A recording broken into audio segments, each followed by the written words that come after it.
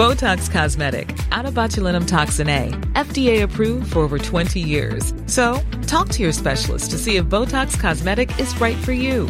For full prescribing information, including boxed warning, visit BotoxCosmetic.com or call 877-351-0300. Remember to ask for Botox Cosmetic by name. To see for yourself and learn more, visit BotoxCosmetic.com. That's BotoxCosmetic.com. Kia ora and welcome to Our Changing World from Radio New Zealand National.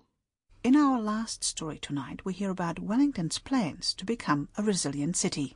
The capital has joined an international group of 100 resilient cities, and Veronica joins a workshop where city planners discuss where Wellington's focus needs to be.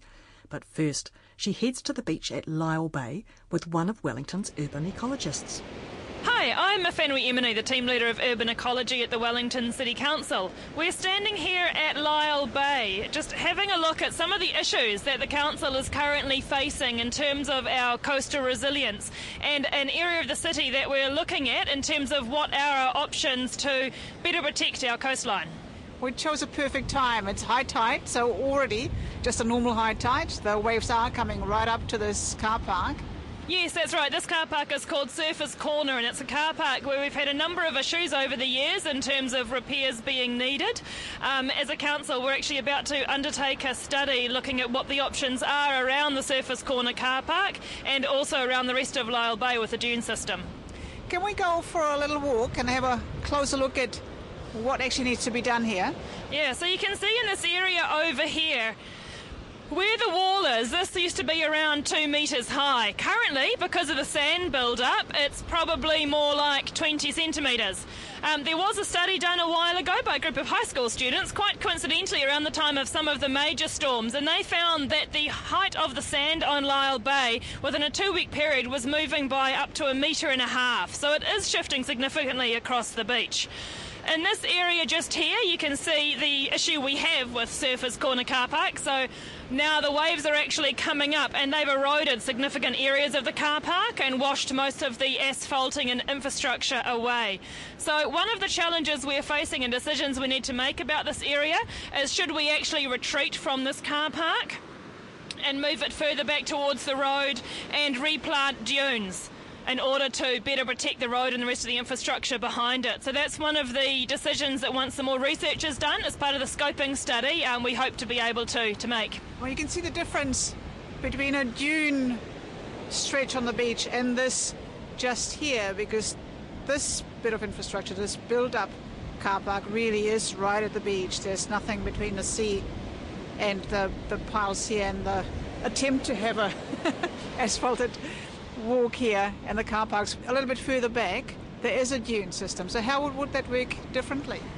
So as you can see from the dune system, and I'm just wondering if we should walk on a little bit more because we were currently standing. If we get a high wave, we're going to get very wet feet. So I'll just move into safety. So with the dunes, because the dunes build up and the sand builds up, when the waves hit the dunes, they're not hitting a hard surface. They're not hitting the hard infrastructure, and they don't do the same amount of damage. One of the dunes' functions is actually to absorb the impact and the power of the waves. So while quite a bit of sand does get washed away, it actually protects the infrastructure behind it. And as long as we have the right species, the right native sand-binding species planted on these dunes, because the sand is highly mobile, it will come back again. And so the dunes are quite capable of rebuilding themselves. So the storms can come up, the waves can hit the dunes, they can take some sand away, we'll get some sand and some plants remaining, and then often we'll go in and we'll do further planting, and then the sand will build up amongst those sand binders, and the dune again grows in height and grows out towards the beach. So it's a really, really effective natural mechanism for protecting our coastline. So what would happen here if we had a spring tide? It really doesn't take much as it is for the ocean to come right up to where we are at this car park, and behind us is the road, and at the other side of the road are already businesses and buildings and everything. What would happen in a spring tide? At the moment, with the waves looking as they are, if we did have a high spring tide at the same time and a decent swell, currently we'd get the same situation we've had a number of times over recent years, where the waves would actually spill out onto the road, and they tend to take the rocks and the logs with them, and then we have quite a bit of clean-up to do. So that's exactly what we're trying to avoid in the future by looking at some medium to long-term solutions for Lyell Bay and the rest of our coastline as well. So if you're thinking about a more resilient capital, but it also probably applies to many other cities throughout New Zealand, that most of them have a coastline, what are the main things that you really need to think about? We definitely need to future-proof ourselves. So the main things we need to think about is what is going to happen in the future. So we do need to take, climate change, increased frequency and intensity of storms, sea level rise, all into account when we're looking at solutions. We do need to think long-term. So around New Zealand, as well as in Wellington, we are very coastal cities, and we have a lot of infrastructure right near the coast. So we do have to think about what is appropriate and in terms of future building as well, and what are we prepared to do to protect that infrastructure, as well as maintaining those natural values. So at the moment it's about finding a balance between maintaining things like coastal roads, that Wellingtonians love driving along the coastal road. We've got a beautiful coastline, so we still want to retain that sort of access, but we also have to have a think about how does that tie into the natural systems around the coast and the dunes that we're trying to build. So it's a matter of, as I say, finding the right balance. Urban resilience is a huge issue. It's really the ability not just to survive, but to be able to thrive, to be prepared for and to bounce back from both those immediate big shocks, but also ones that are just accumulated stresses, whether it's perhaps more refugees, sea level rise. Doesn't happen overnight, but it's very definitely having an impact on our planning, and just bring that together so it's not just central government's issue or local government's issue, it's businesses, communities, families and individuals as well. That was Wellington's Mayor Celia Wade-Brown speaking at a workshop that brought together urban planners, hazard scientists and policymakers to work out a strategy for the capital to become a resilient city. Wellington recently joined the Rockefeller Foundation's 100 Resilient Cities program and is about to appoint a resilience officer. Among the workshop participants was Nicola Thompson, the director of the international program.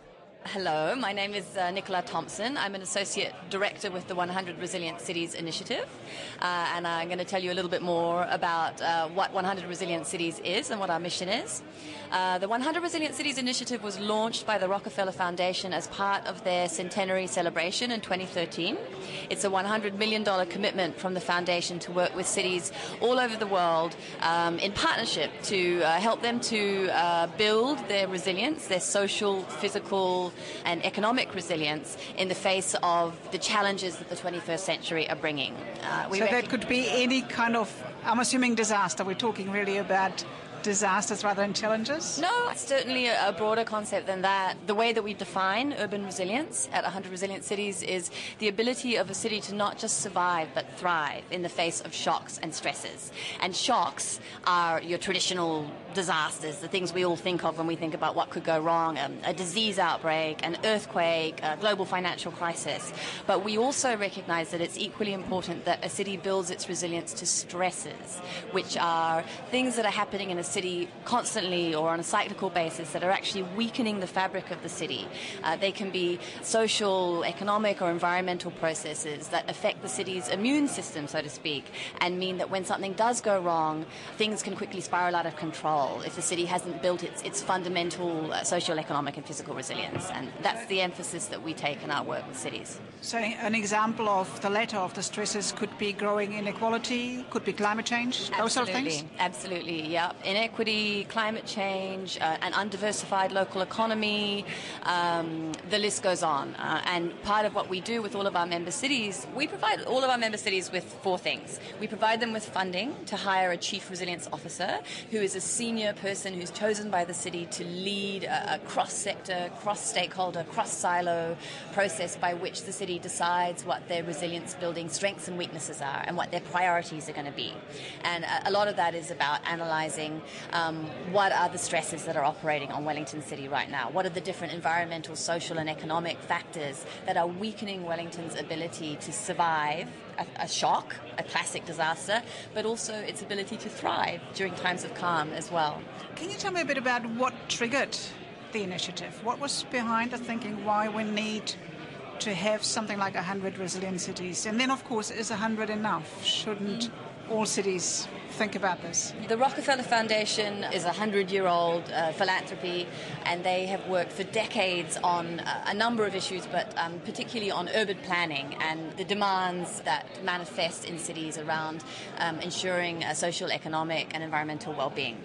Around 2011, 2012, a lot of organizations around the world were talking about urban resilience. It was this new idea that everybody felt was really important, particularly because of urbanization, globalization, climate change. All of these stresses were manifesting at a city level, and they're going to do so increasingly. But one of the things that the Rockefeller Foundation realized is that there wasn't a common definition. Everybody didn't agree what we meant when we said urban resilience. So the foundation undertook a year of intensive research where they went to cities around the world that were demonstrating very high urban resilience, that were coping really well under strain or bouncing back from shocks. And they undertook case studies, they interviewed people throughout the city in order to get a better understanding of what it is that makes a city resilient.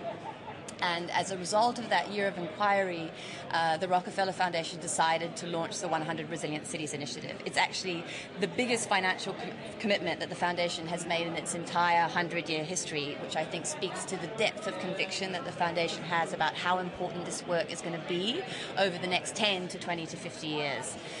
So that was the genesis of the 100 Resilient Cities Initiative, and the idea isn't that only 100 cities are going to do this, but that these 100 cities will lead the way in working out what it means to actually apply urban resilience in practice. I'm Mike Galulia from Christchurch, and I'm the Chief Resilience Officer for Christchurch City. This was a role that didn't exist 2 years ago. Resilience, I think one of the key concepts to get your head around is there is no real end point to this. There is no defined end state. It's a journey, and it might sound a bit nebulous, but it is a journey. It's about deep and rich conversations with many people around the table. I'm really excited about this conversation for Wellington, and I think it's going to be different than our Christchurch conversation. I think people in Wellington are very much aware of their risks, and they're very much aware of what's happened in Christchurch. So in Christchurch, we've got a focus area around understanding and becoming better prepared for the uncertain. Now, that started out as becoming more resilient to nature's challenges. So when we started engaging in workshops, people were saying it's about the earthquakes, it is about the flooding, it's about the distant source tsunami from Chile. But actually, when you start peeling it back and talking with community, when you start looking at the framework and the drivers around resilience, you understand that embedded in this is actually people and their health and their livelihoods, and becoming better prepared for the certain and the uncertain is as much about poverty and inequity as it is about earthquakes and tsunami and flooding. Hi, I'm Toby Kent, Chief Resilience Officer for Melbourne. Tell me a bit about your experience so far. Melbourne and Wellington are often compared as having similar weather, almost like a similar layout. Most cities in the world attract people to them because of opportunities. Melbourne is growing at a faster rate than Wellington is, but at the same time, people come to our cities for similar reasons, either in terms of opportunity.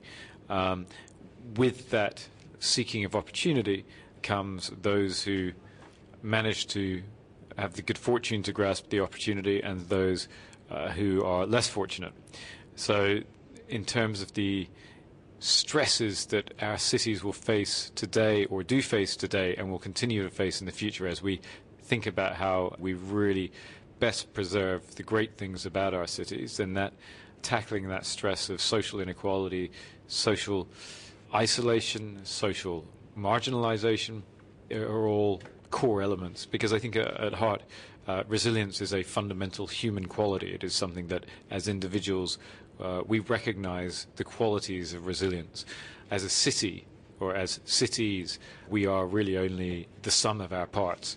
And so the extent to which we are a thriving city is equally mirrored by we are only as resilient as our most vulnerable communities. In Melbourne, do you find that your focus is more or less on those social stresses, or is it natural hazards and potential disasters, or is it economical? What we've decided in Melbourne is we live in this rather interesting period of the world where we can better model the future than ever before in history. Yet at the same time, the pace of change and the complexity of the world is such that we have less idea of what the future will hold than at any point in history. So bearing that in mind, bearing in mind that we face many, many hazards in different ways within and across the city, what we've actually said is, what are the things we can fundamentally do to strengthen our city regardless of what we may face?